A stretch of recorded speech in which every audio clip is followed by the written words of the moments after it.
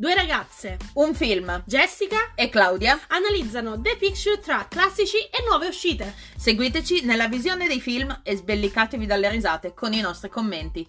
Benvenuti su Cinefily! Ciao a tutti, io sono Jessica E io sono Claudia. e in questo episodio di Cinefily vi parleremo della Trilogia del Cornetto, composta da L'alba dei morti dementi, Hot Fuzz e La fine del mondo.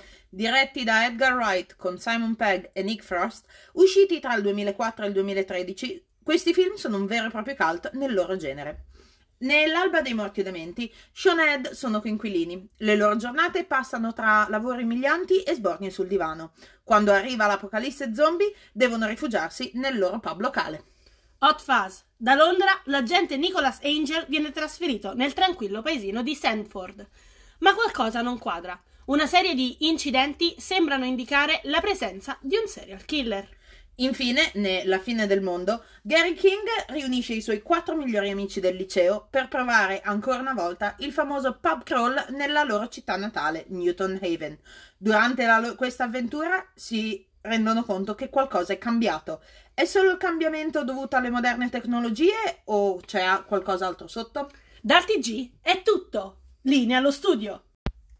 Quindi, Jessica, questa era la tua prima visione della Trilogia del Cornetto. Sì, Com'è andata? non sono emozionata.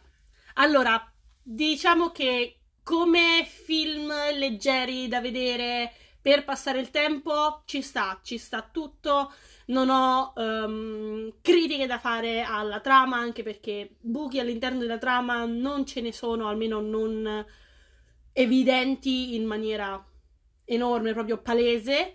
Ma non è uno di quei film, di quelle saghe che mi portano a vederle e rivedere i film anche una volta l'anno, come mi succede spesso.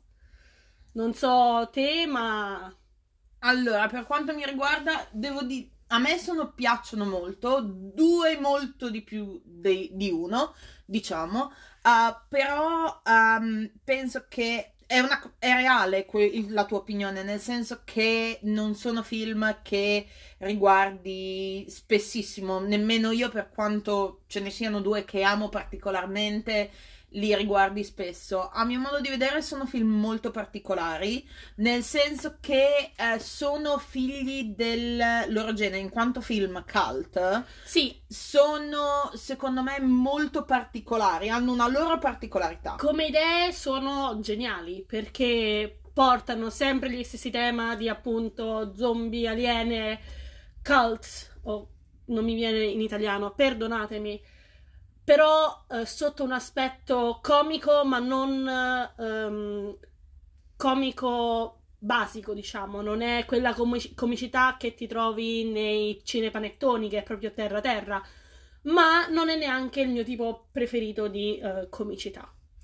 Ma secondo me, come dici tu, cioè non è solo un fatto di comicità, è proprio il fatto di essere diversi generi nello stesso film.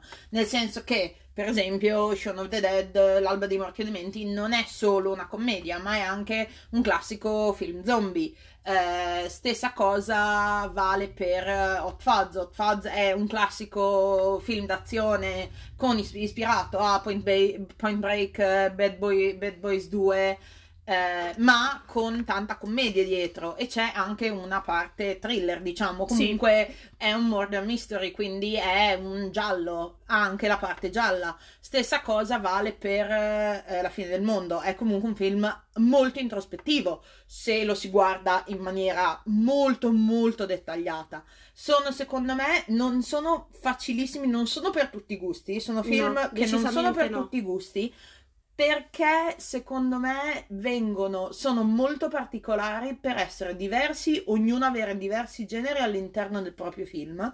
Sono film molto inglesi, nel senso che non vivendo in Inghilterra, io avendolo visto inizialmente, ho visto solo, penso, L'alba dei morti viventi in Italia prima di trasferirmi, e non lo apprezzi del tutto, secondo me, posso immaginare il perché, non conoscendo comunque la mentalità qui in esatto, Inghilterra. non vivendoci, perché un conto è hai un'idea di quello che è l'Inghilterra o di quello che può essere, ma vivendoci acquisti cose, riferimenti che non leggi, non leggi, esatto. Riusciresti. Penso che questa sia una cosa che mi ha aiutato a me, perché la prima visione è stata meno di un mese fa ed è stata qui in piena pandemia, dove tutti quanti si lamentavano: oh no, non possiamo andare al pub, e Jessica fino a quel momento non ha mai realizzato quanto fosse importante il pub per gli inglesi. Sicuramente la figura del pub in tutti e tre i film è fondamentale. La base è andiamo al pub per salvarci la vita, per ubriacarci o per, non lo so, ricordare il passato. Esatto, e non è solo un punto di memoria o di meeting, ma anche un punto dove succede di tutto, dall'apocalisse non zombie. sai che fare, pub, poi esatto. C'è un omicidio, qualcuno partorisce, non succede nei film, però di tutto ti può capitare al pub. È come a noi andare a prendere un caffè. Esatto. Al bar al caffè. E andare a prendere un caffè al bar, esatto, è il nostro corrispondente, però in Inghilterra c'è l'alcol, perché ovviamente sono inglesi. E oltretutto, secondo me, aiuta molto in questi film apprezzarli se si ha conoscenza dei riferimenti, di tutto quello che è, da dove viene quel film, nel senso che l'esempio più ovvio, l'alba dei morti e dementi, già dal titolo rima con l'alba dei morti viventi, quindi c'è un chiaro in tutto il film. In tutto il film ci sono comunque riferimenti su riferimenti su riferimenti su riferimenti a tutti i film di George Romero, che è un regista di film zombie, è probabilmente il padre dei film zombie. L'alba dei morti viventi, la notte dei morti viventi, il giorno, ha fatto una trilogia. Per me è praticamente uno sconosciuto, esatto. Perché Jessica non guarda horror, non guarda queste cose, anche un minimo splatter o thriller mi fanno impressione, quindi lui per me potrebbe essere il mio vicino, io non so chi cavolo sia. Io ne ho una vaga idea, perché io ho visto qualcosa, io ho visto l'alba dei morti viventi e penso basta, perché neanche io sono una fan horror, però ho idea di come sia il genere, di quello che sia il genere splatter, perché ho visto film di altri registi. Chi mi conosce può ben immaginare che regista e che film splatter abbia visto, a parte Tarantino, per avere un'idea di quello che è il genere. Stessa cosa vale con Hot Fuzz. Hot Fuzz, se hai visto Point Break e hai visto Bad Boys 2, o comunque hai un'idea di cosa sono, sicuramente vedi certe cose. Quello che è meno così sicuramente è la fine del mondo. Ci sono molti meno riferimenti, è molto più, gioca molto più sui riferimenti ai film precedenti piuttosto che a dei film esterni. Ci sono dei riferimenti, ma sono molto più velati, sono molto più velati. È molto diverso il modo in cui hanno scritto la sceneggiatura. Quindi secondo me, ti dico, sono film che a me piacciono molto, ma sicuramente avere una conoscenza previa di certe cose ti aiuta a apprezzarli di più. Sì, io devo dire che non sono tra i miei film preferiti. Tra le mie saghe preferite non entrano neanche tra i primi 10, ma tra i 3 che preferisco, il primo, l'alba dei morti e dementi, è quello che mi è piaciuto di più. Sarà perché è più vicino al mio stile di comicità, sarà perché ci sono più dettagli che con una seconda visione puoi riuscire a captare, mentre gli altri 2, quella abbastanza è la storia, non sono molto nei dettagli sottili, ma è più una... come si suol dire, diciamo che per me il primo film è come quando abbiamo visto tutti quanti insieme WandaVision e tutti quanti guardavano la mosca, Mephisto, queste cose così. Quindi per me nel primo film è una cosa che dopo una seconda visione Jessica può cogliere. Hai visto Mephisto? Magari vado a vedere Mephisto, tu che ne sai, Mephisto è ovunque, anche nella zanzara che ho ucciso 2 minuti fa. Quindi sì, è un film che guarderei più volentieri rispetto agli altri 2, e da quello che ho capito hanno avuto un budget molto molto bassissimo. basso. Per parlare di soldi, il budget è stato, per quanto siano cifre fuori da ogni logica umana, ma Che le cifre non dei vedrò film mai neanche con un binocolo. sono cifre, le cifre per fare i film sono assurde. Il costo dell'Alba di Morti e Dementi è di 4 milioni di sterline. Ne hanno guadagnate 30. Questo è il box office. Robetta praticamente. Sì. E più grandissimi elogi da parte di non solo Giorgio Romero, che oltretutto li ha voluti per fare un cameo, sia Edgar Wright che Simon Pegg, perché entrambi le sceneggiature sono scritte da tutte e tre da Edgar Wright e Simon Pegg, perché sono amici. È tutto iniziato da una serie TV che si chiama Spaced, in cui ci sono tutti e tre, oltre a altri membri dei cast che si ripetono comunque in tutti i film. Quindi vedrete facce conosciute dal primo all'ultimo film. Ed è una cosa abbastanza innovativa, perché io non ho mai avuto... È abbastanza tipico di questi generi e di certi registi. Edgar Wright è molto... ogni regista, specialmente quando sono registi del genere, tendono a avere il proprio cast, la propria gente, e non è solo magari uno, come può essere, non so, Martin Scorsese ha sempre De Niro, o DiCaprio, se non è De Niro, DiCaprio a scelta. Con la moneta Edgar Wright ha sempre la sua gente, diciamo, specialmente nei cult si tende a scendere. Tarantino è un altro grande esempio di questo, ci sono sempre gli stessi attori. Non è un film di Tarantino se non c'è Samuel L. Jackson, in qualche modo.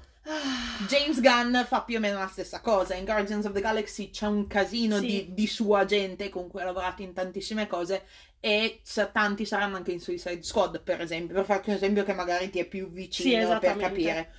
E loro hanno guadagnato un sacco, cioè gli ha veramente cambiato la carriera di Edgar Wright, sicuramente, perché Edgar Wright veniva comunque, anche Simon Pegg, venivano da una serie TV, erano poco conosciuti, da un piccolo schermo, ed erano tutti abbastanza giovani, quindi avevano, diciamo che Edgar Wright la carriera l'ha iniziata grazie all'Alba di Morti e Dementi, e ti dicevo, gli elogi sono venuti da Giorgio Romero, quindi da colui da cui si sono ispirati, ha subito scritto cose incredibili.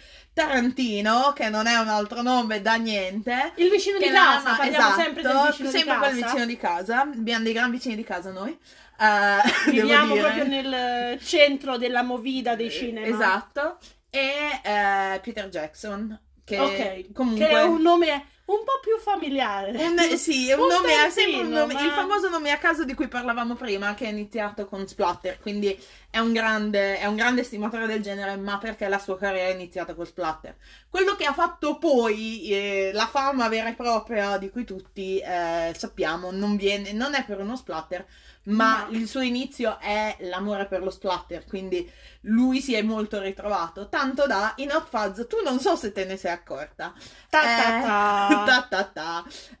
il Babbo Natale dell'inizio, ti ricordi quello vestito da Babbo Natale, che è quello che ha distrutto la mano al personaggio di Simon Pegg? Sì. È Peter Jackson.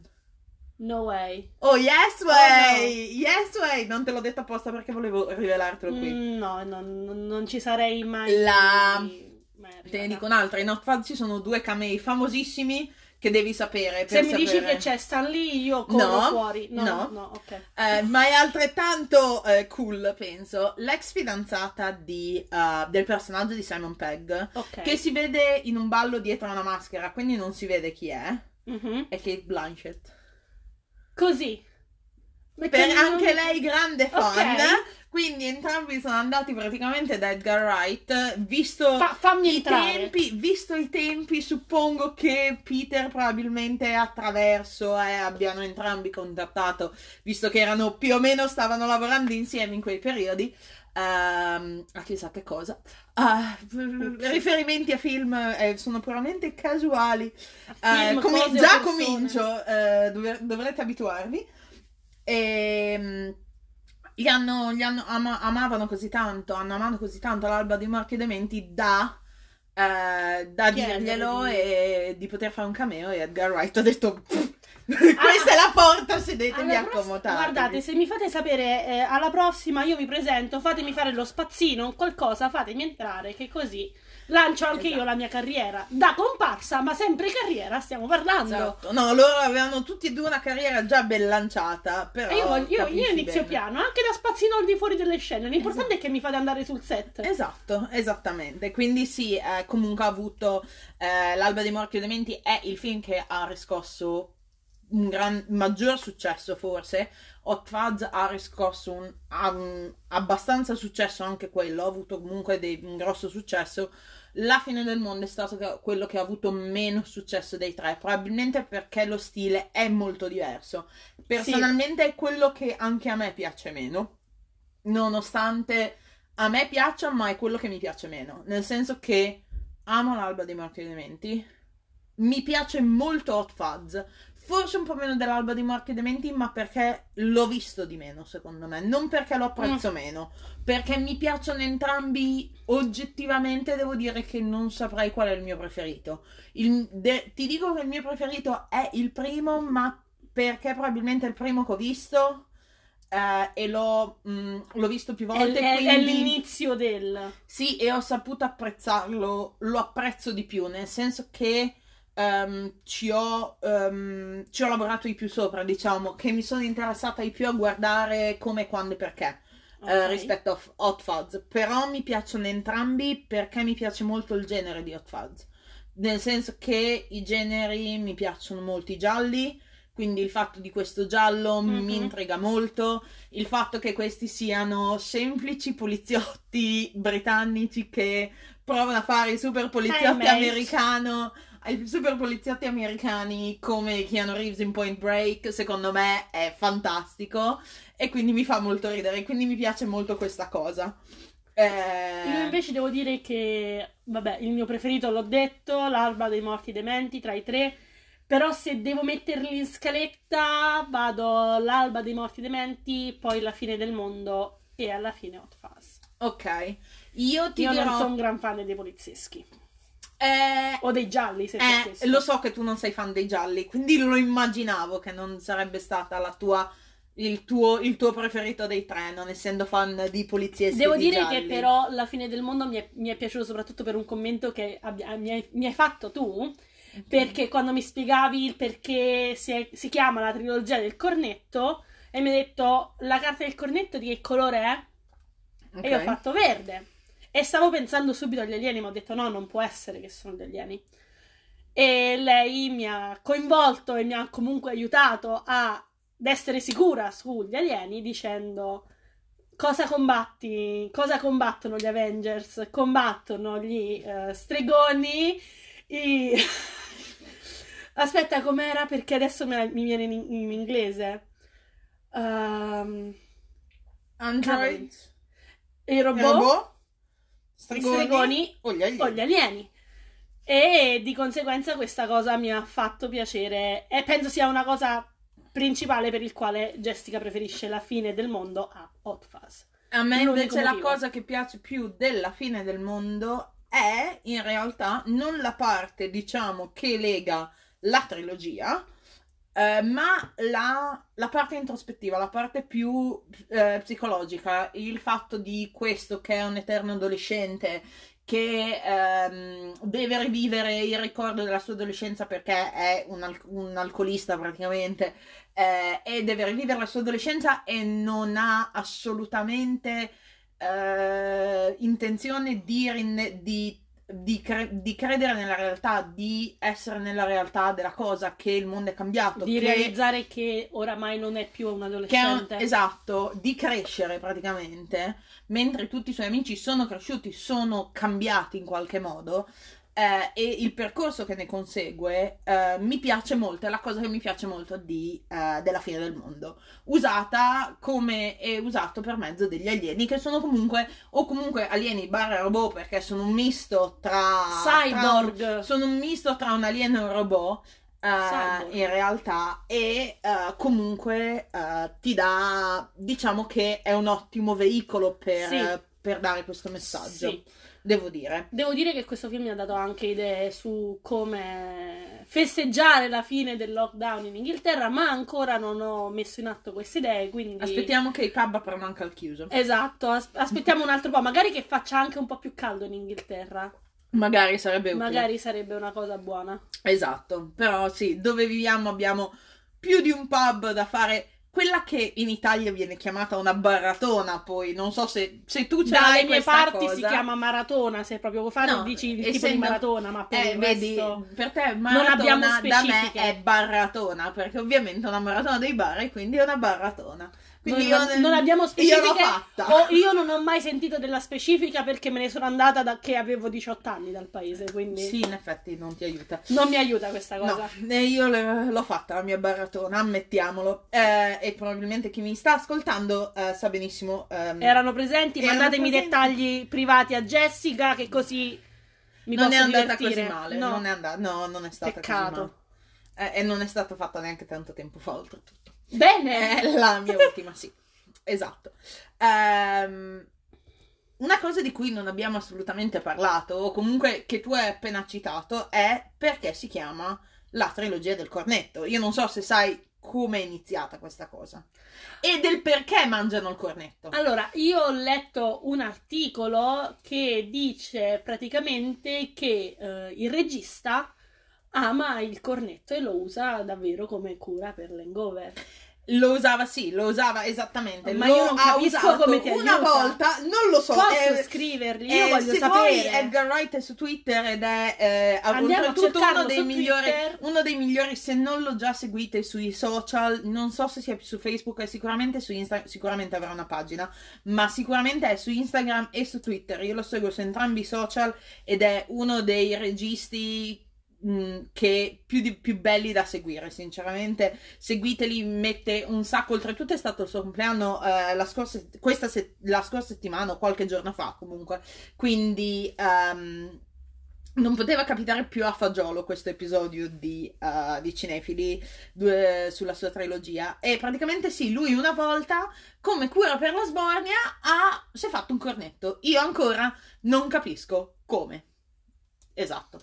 Signori, io giusto per far sapere, io al momento sono su Twitter, io sto per chiedere a Edgar Wright se il cornetto funziona davvero come hangover e se posso sperimentarlo o registrarlo come una mia scoperta, perché diciamocelo, lui è ricco, io ho bisogno di soldi. Esatto. Jessica sta scrivendo il messaggio mentre voi ci state ascoltando. E comunque sì, lui praticamente l'ha usata una volta come cura per l'hangover e quindi ha usato questa scena nel primo e nel secondo film. Nel momento in cui è uscito il secondo film, qualcuno ha realizzato che i cornetti erano diversi. Ovviamente nel primo film rosso per gli zombie all'amarena e nel secondo il classico che è blu e bianco, che è il colore della polizia un po' ovunque. Di conseguenza, penso a una conferenza stampa, un giornalista gli ha fatto notare questa cosa e lui ha detto: ah, però in effetti è vero, potremmo fare come la trilogia di Kieslowski, che è un regista di tanto tempo fa, che ha fatto una trilogia di 3 colori, bianco, rosso e blu, e lui ha detto: potremmo fare una trilogia, ma invece che farla coi colori la facciamo coi cornetti. Mi pare giusto. Da qui è nato la famosa trilogia del cornetto. E quindi sì, diciamo che è nato tutto da lì il nome della trilogia del cornetto, che poi nell'ultimo non mangiano il cornetto. No, parte solamente la carta sul... come si chiama? La ringhiera? No, non è una ringhiera. No, è una cosa, è una rete. Una è una rete, rete esatto. divisoria. Esatto. Una rete di metallo, ecco. Esatto. Quando l'apocalisse, cioè aliena, c'è già stata. Sempre apocalisse è. Devo dire che io però il cornetto alla menta non l'ho mai mangiato. Sai che non l'ho mangiato mai neanch'io. Ma dobbiamo andarlo a trovare. Io so che esiste quello alla marena, ma io non l'ho mai mangiato. L'amarena l'ho provato, non mi piace non era l'amarena. esattamente cornetto, perché mia madre fa spesa all'Eurospin, quindi era la versione dell'Eurospin, ma all'amarena l'ho mangiato. Devo dire che cornetto alla menta con il cioccolato, perché sta anche detto con scaglie di cioccolato. Certo. Perché ho visto proprio il frame by frame, perché Jessica quando deve fare i dettagli fa i dettagli frame by frame. E non l'ho trovato né fasullo né di marca. Ok. No, io non ho mai mangiato l'amarena, ma perché il cornetto secondo me è uno solo ed è quello classico. Quindi è un mio problema, diciamo. Non so se tu ti ricordi, parlando un po' dei film in generis e nello specifico,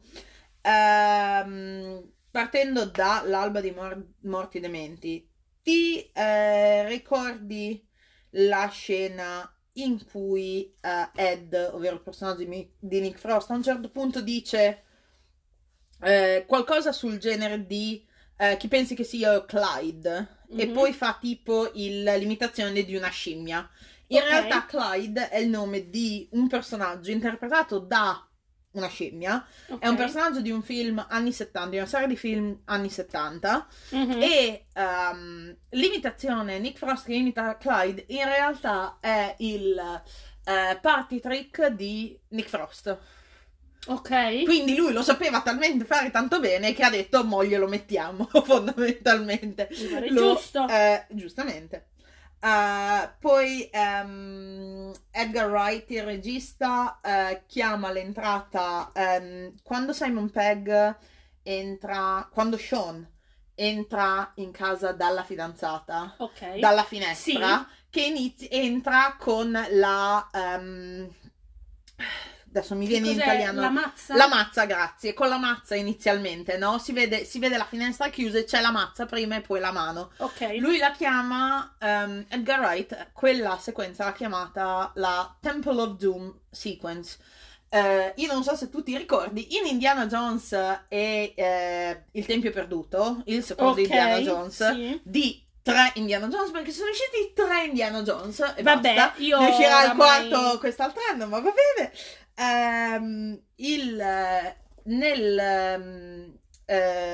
Nel film Indiana Jones praticamente c'è un ponte sospeso tipo tibetano. Lui praticamente il ponte si rompe come in ogni film, mi pare giusto, e lui sale, sembra che sia morto, ma in realtà sale ovviamente dal dirupo, una mano alla volta, si vede prima la mano e poi si vede lui, quindi quella è, diciamo, una sorta di omaggio. C'è un omaggio nell'alba dei morti dementi alle Iene di Tarantino, perché ovviamente l'altro re dello splatter non si può non avere, in una battuta che è la battuta di Simon Pegg quando sono dentro al pub, che dice non toccare mia madre. Il messaggio, Jessica ha mandato il messaggio. Io ho appena twittato Edgar Wright. Vedremo se si degnerà di rispondere il nostro vicino di casa. In cui dice non puntare la pistola contro mia mamma. Lo dice nello stesso modo in cui uno dei personaggi nelle Iene di Tarantino lo dice. Immagino che tu non abbia visto mai le Iene di Tarantino. Lo vedrai, non ti preoccupare. Io oramai non parlo neanche più con Claudia, comunico con le espressioni facciali, riguardanti i film tipo ok. Esattamente. Una domanda. Sì, mi dica. Se dovessi scegliere una scena tra le mie preferite di tutti e 3 film? Tra le tue, sì. O iconica, più che preferita, iconica dei 3 film. Devo dire che mi è piaciuta un sacco. Io oramai non ho, cioè, per quanto sono simili le mie preferenze in questi film, la mia scena più iconica che mi ha davvero lasciato tipo spettacolare, voglio farlo anche io, è stata la scena di lui che arriva in Hot Fuzz sul cavallo con le pistole della serie sto per ammazzare tutti fuori Non posso dirlo, non posso dirlo. Ah. Ok. Ci sta, perché comunque è una classica È una entrata bellissima d'effetto. è un'entrata d'effetto subito. a È livello di fantastica, superhero sì. landing. E ovviamente è tipicamente da film d'azione. Una delle mie preferite, non è la mia preferita, ma mi piace molto perché c'è il repeat in tutti i film. Mhm. È la scena che c'è prima, che inizia da l'alba dei morti dementi, scusami, che è quella della staccionata. Oh sì. Ok? Allora, Ok. ovviamente nell'alba dei morti dementi, lui la prima la fa la staccionata in maniera, tra virgolette, normale, e Ed lo segue, ma praticamente cade brutalmente. Geronimo! Esatto, in Hot Fuzz è quella, diciamo, più particolare, nel senso che Sì. hai Nicolas Angel che ovviamente fa capriole, sale, fa tutte le staccionate Parkour! con capriole e tanto quanto. La cosa divertente è che praticamente il primo salto, che è quello a olio cuore, perché è un salto Sì, no, da olio cuore, questa pubblicità dell'olio cuore rimarrà negli negli annali come il salto della TV italiana, staccionata, al esatto. pari dei vari anni di Sanremo e così via. C'è la pubblicità della olio cuore e quel tizio che salta. Che salta. Chi cavolo è quel tizio? Devo ancora vederlo in un'altra pubblicità. Però va bene, facciamo olio cuore, penso che sia una frase abbastanza tipica da noi. E il primo, questo salto, è Simon Pegg. Dopo, lui atterra. Quando atterra, essendo la staccionata molto alta, non si vede. Quindi praticamente c'è lo stuntman che fa L'atterraggio? che fa l'acrobazia. A terra, cade, risale Simon Pegg e dopo ricomincia la cosa.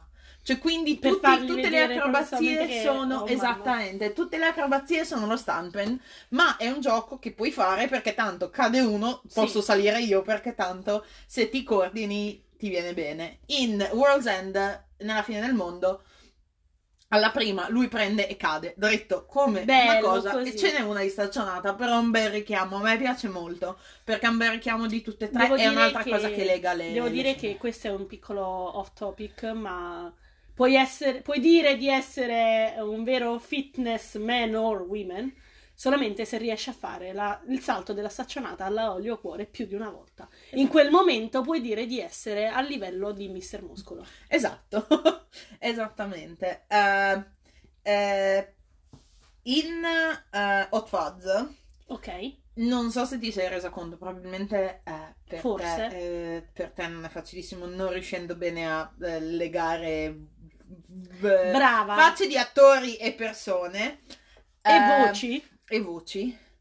Tanti della alleanza del Neighborhood Watch, tanti di loro della cult, esatto, che si scopre sia un culto tipo massonico, diciamo, assomiglia molto a un culto massonico.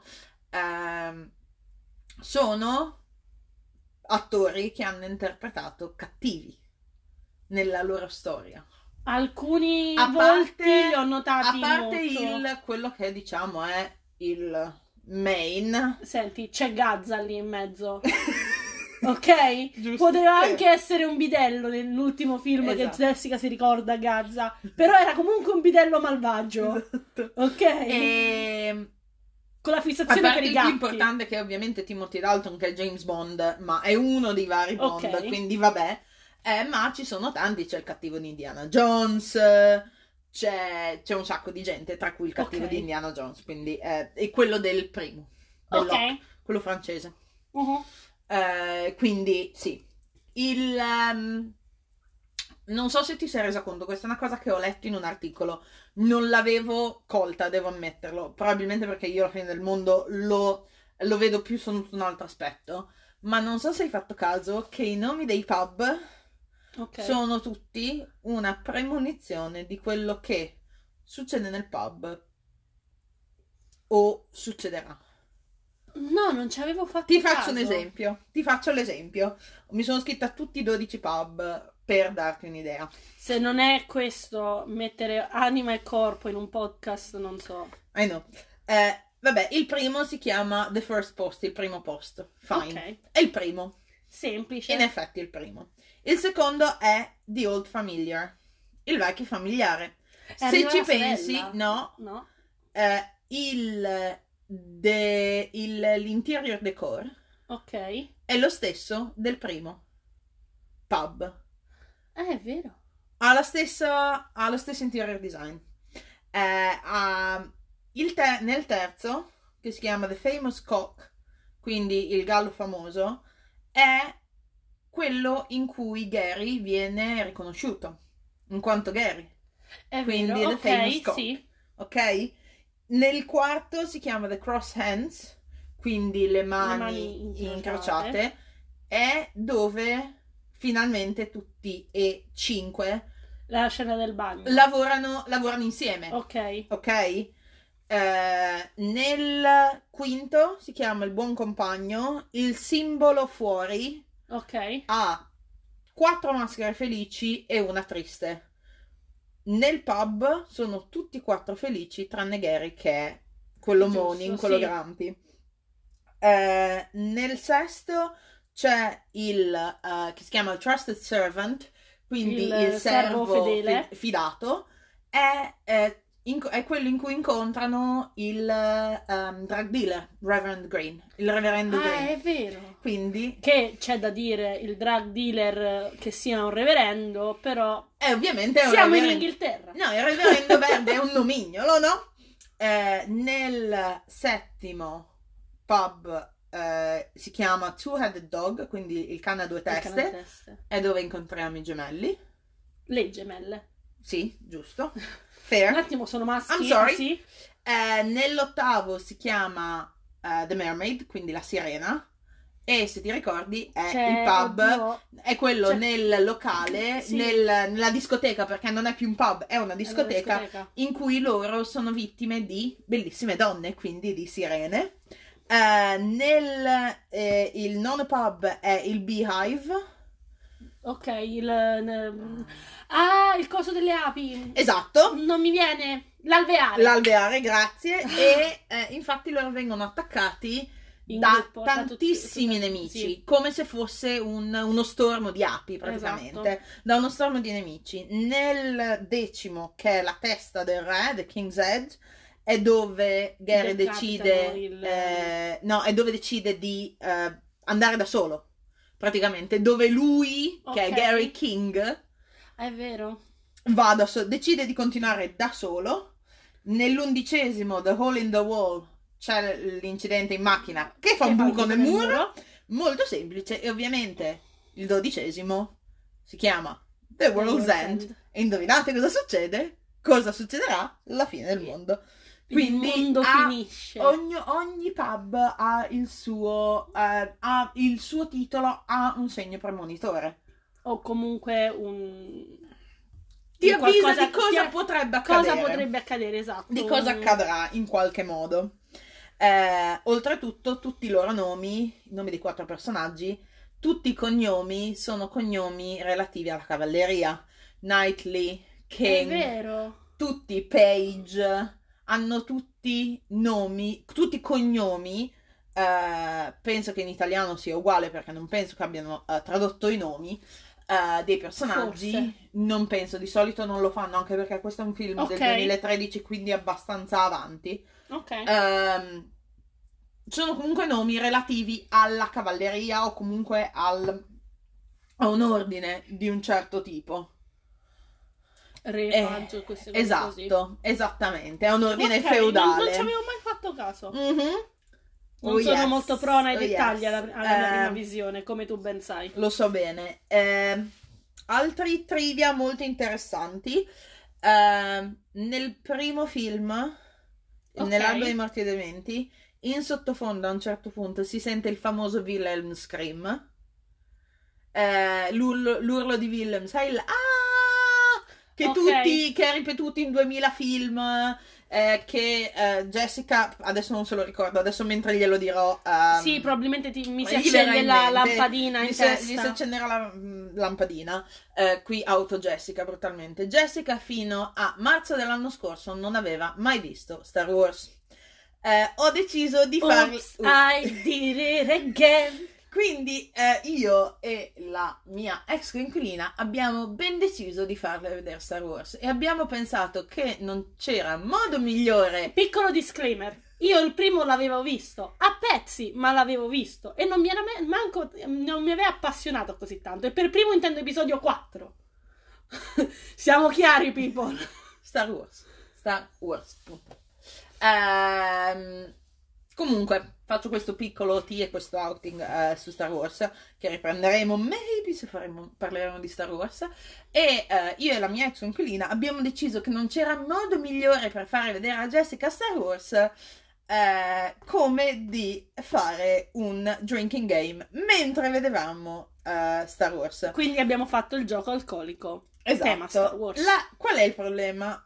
Consiglio a tutti, non fatelo. Nel senso che o lo fate come l'abbiamo fatto noi, che l'abbiamo fatto super light e abbiamo smesso dopo poco, o rischiate di andare... In realtà noi abbiamo smesso quando è finito il sidro. Sì. Non è che abbiamo finito dopo poco, però non abbiamo, cioè essendo non stati abbiamo in tre, esagerato. non abbiamo esagerato, anche perché rischi il coma etilico, almeno quello che abbiamo trovato noi. Tra le opzioni, se ben ti ricordi, c'era l'urlo di Willem tutte le volte che c'è di bere, e andammo a cercare cosa intendevano per urlo di Willem. Tu andasti a cercare cos'era per urlo di Willem. E quindi quello... Ok, no, non mi ero resa conto che c'era. Cioè, no, in Shaun of the Dead è in background, quindi si sente veramente poco. Ho letto questa cosa, non me ne ero accorta neanche io, lo ammetto. Sì. Altra cosa molto interessante, ovviamente Simon Pegg e Edgar Wright hanno attinto alle loro esperienze, alla loro vita, eccetera. I proprietari, più che i proprietari, quelli che servono al pub, scusami, del Winchester Pub, quindi nell'Alba dei Morti Dementi, hanno lo stesso nome delle due persone che servivano all'epoca nel pub locale di Simon Pegg, che si chiama The Shepherds, che è a Highgate, quindi nord di Londra. Hanno lo stesso nome, quindi è un omaggio a loro. E la cittadina di Sandford è di Hot Fuzz, è stata tutta la parte a Sandford, è girata tutta nella cittadina di Wells, nel Somerset, che è la città di origine di Edgar Wright. Ok, quindi comunque hanno provato a mettere cose che gli ricordavano casa o parte del loro passato, parte della loro storia. Sono esperienze, comunque sono cose a cui hanno attinto ovviamente alle loro esperienze e a quello che è. Diciamo che ci sono molte cose che vedi che sono... che possono essere reali, a parte la parte diciamo più simili reali, più fantastica di tutta la trilogia, che sia l'apocalisse zombie, che sia l'action movie, che sia l'invasione aliena. Sono comunque temi in cui diciamo tutti passiamo, chi più chi meno, e specialmente in Inghilterra sono tutti temi che secondo me in cui ci si può rivedere tranquillamente. Sì.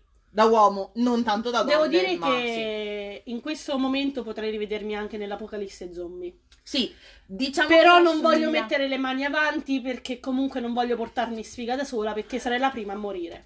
Sean, devo dire che l'Alba dei Morti e Dementi è molto... suona ancora molto di più e lo vedi ancora... Per me te lo godi ancora di più grazie alla quarantena. Sì. A mio modo di vedere.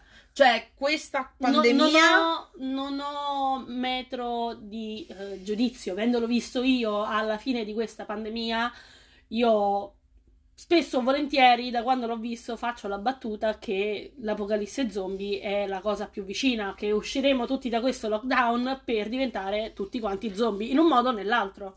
Penso che Edgar Wright abbia ricevuto nei social media tante di quelle gif e battute dell'Alba di Morti Dementi durante specialmente il primo lockdown qui in Inghilterra, che penso che una delle gif più famose, che è quella di Simon Pegg che tira sulla birra e sorride, penso che gliel'hanno mandata tutti. Ho letto di gente che ha detto bene, adesso ci rifugiamo dentro un pub e facciamo partire Don't Stop Me Now perché mi sembra giusto fare una cosa del genere, e poi ci rifugiamo tutti lì e cose simili, quindi credo quasi che... mi dispiace allora adesso per tutto che gli ho mandato, povero. No, ma tranquilla, penso che sia più che abituato a tutto ciò. Dimmi. Vogliamo passare alla parte trivia o era già Io questa praticamente trivia? l'ho detta più o meno, Ok. quindi queste diciamo che Sto iniziando ad avere trivia... pietà per i nostri ascoltatori. Giusto. L'ultimo trivia, giusto perché sono io e devo stare un brand, chiedo perdono, ma tanto ho già cominciato, quindi perché non continuare? Perché non finire in bellezza? E finire in bellezza con l'ultimo trivia, che è molto molto delicato e vi invito a guardarlo. Se avete già visto La fine del mondo, se non l'avete vista, a cercarlo e a vederlo. Nella fine del mondo, quando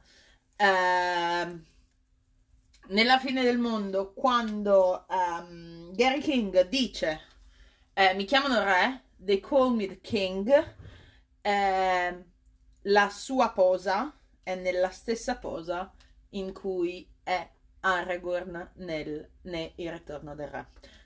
Ve l'ho detto, sarei stato un brand, quindi Oops, I did it again. Allora, io sto per farmi una piccola registrazione di noi due che facciamo Oops, I did it again sul cellulare, e per metterla play ogni volta, perché se no stiamo sempre a nominare alla poveraccia le fischiano le orecchie. No, it's fine. No, ok. No, continueremo a farlo. Io ho un paio di domande per te in chiusura. Sì, prof, chieda pure. Sono pronta per l'interrogazione. Hai studiato? No. Oops. I did it again. Esatto. Comunque, allora, qual è la tua scena preferita? Non quella iconica. Preferita. Quella preferita. Devo dire che è nel primo, quando si trovano poco fuori dal pub, credo sia, tutto il gruppo, lui, il coinquilino, la fidanzata, gli amici della fidanzata, non ho capito se erano i coinquilini o viceversa. Allora, diciamo che è più esteso di quello, è dalla parte in cui mollano il padrino dentro la macchina, ok, fino alla scena in cui riescono a entrare all'interno del pub dopo che lui si è sacrificato portando gli zombie tutti su di sé, entrano tutti quanti e poi c'è il coinquilino della fidanzata che se ne esce: ma la finestra è rotta, possono entrare? E io, geniale. E quella è stata la mia scena, o comunque parte del film preferita, perché non è esattamente una scena, basta. Ok. Don't Stop Me Now. Lo so. Amo troppo i Queen e amo troppo Don't Stop Me Now è una di quelle scene che ce ne sono tantissime, penso, nella storia del cinema e in alcune serie anche, in cui una canzone diventa emblematica di ancora di più, una canzone iconica come è Don't Stop Me Now, che tutti conoscono, che tutti sanno le parole, che tutti cantano, usata come apocalisse zombie. Piccolo off topic, se sentite un dung è Jessica che si fa male, non vi preoccupate, sono ancora viva. È ancora viva, dolorante ma viva. Ve lo posso garantire. E quindi rimane praticamente ammazzare gli zombie con Don't Stop Me Now sotto è fantastico. È geniale. È fantastica, è geniale, geniale. E quindi è la mia scena preferita. Ho altre 2 domande. Ok. In realtà 1 e mezza. Sono pronta per la sufficienza. Ok, perfetto. Visto che tu li hai visti una sola volta, questi film. Sì, o comunque tutti insieme. Sì, comunque li hai visti, hai avuto una visione di questi film. Se avessi avuto più conoscenza di quello che c'è dietro Specialmente i primi due, più che al terzo, perché come dicevo le referenze non sono così incredibili, le cose diciamo sono molto più velate, eccetera, cioè, ed è un tipo di film diverso, come abbiamo precedentemente detto. Pensi che lo avresti apprezzato di più?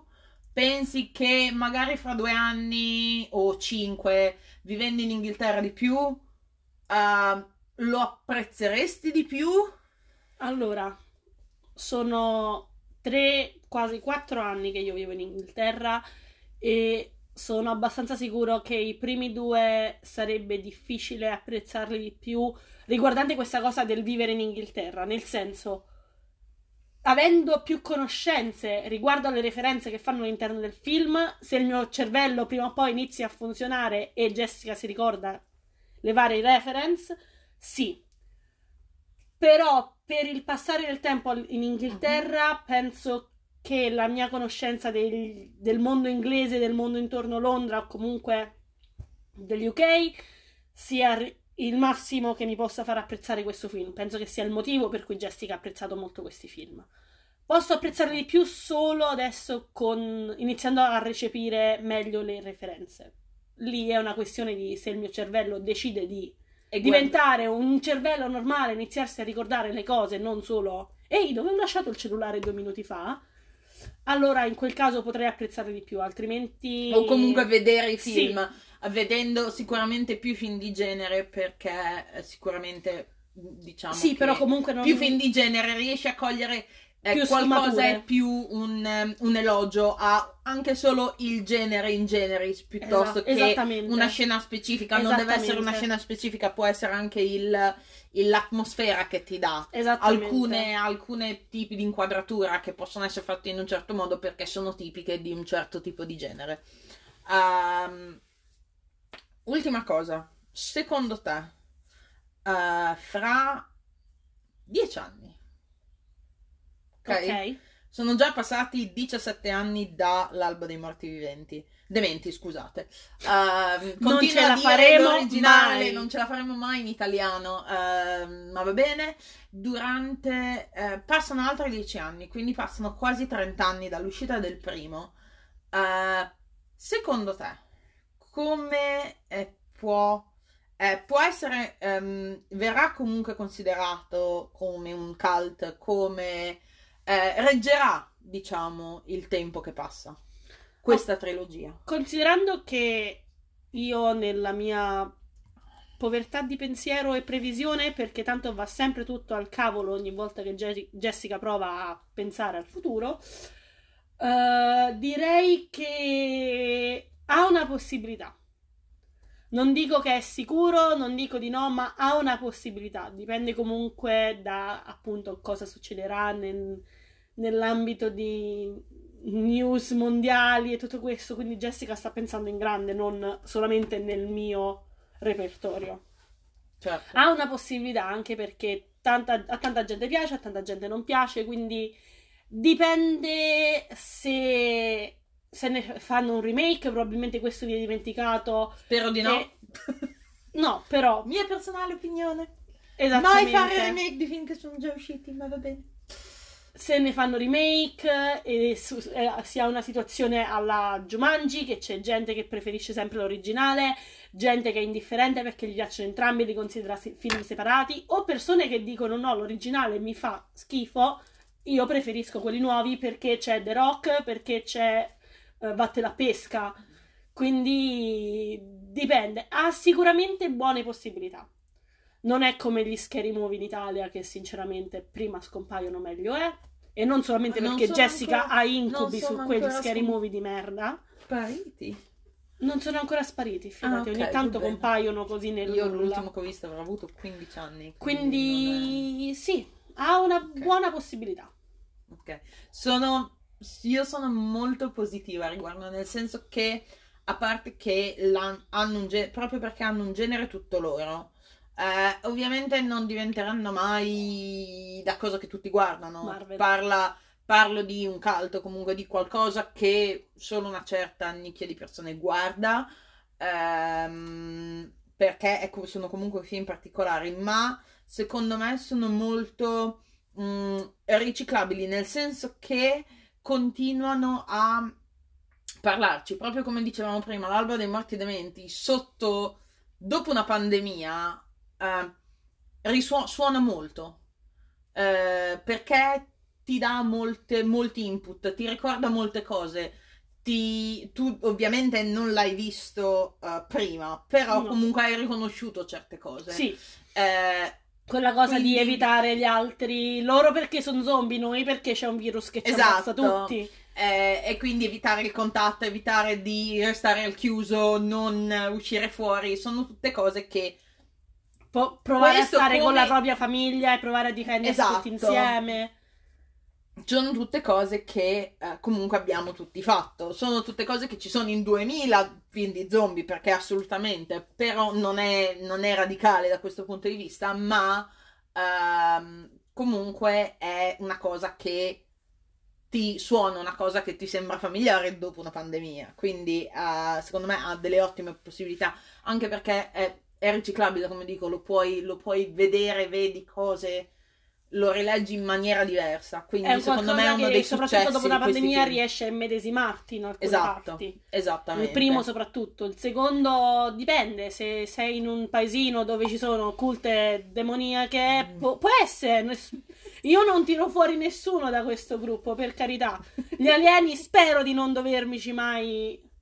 A me piacerebbe. A te piacerebbe? Ma perché non credo, ma perché alieni non di quel genere che ti vogliono far diventare tutti una mente, non vorrei incontrarli. No, però credo però altri tipi, cioè, perché sono convinta che l'alieno non debba per forza venire. No, c'è anche quello semplicemente che ti porta per l'innovazione. Perché? Esatto. Poi non verrebbero mai qui perché ci vedono e dicono ma veramente, ma anche no, ma questo pianeta saltiamolo a mio modo di vedere, cioè ci guardano dall'alto e ci dicono no, la Terra no, ma questo è un altro discorso.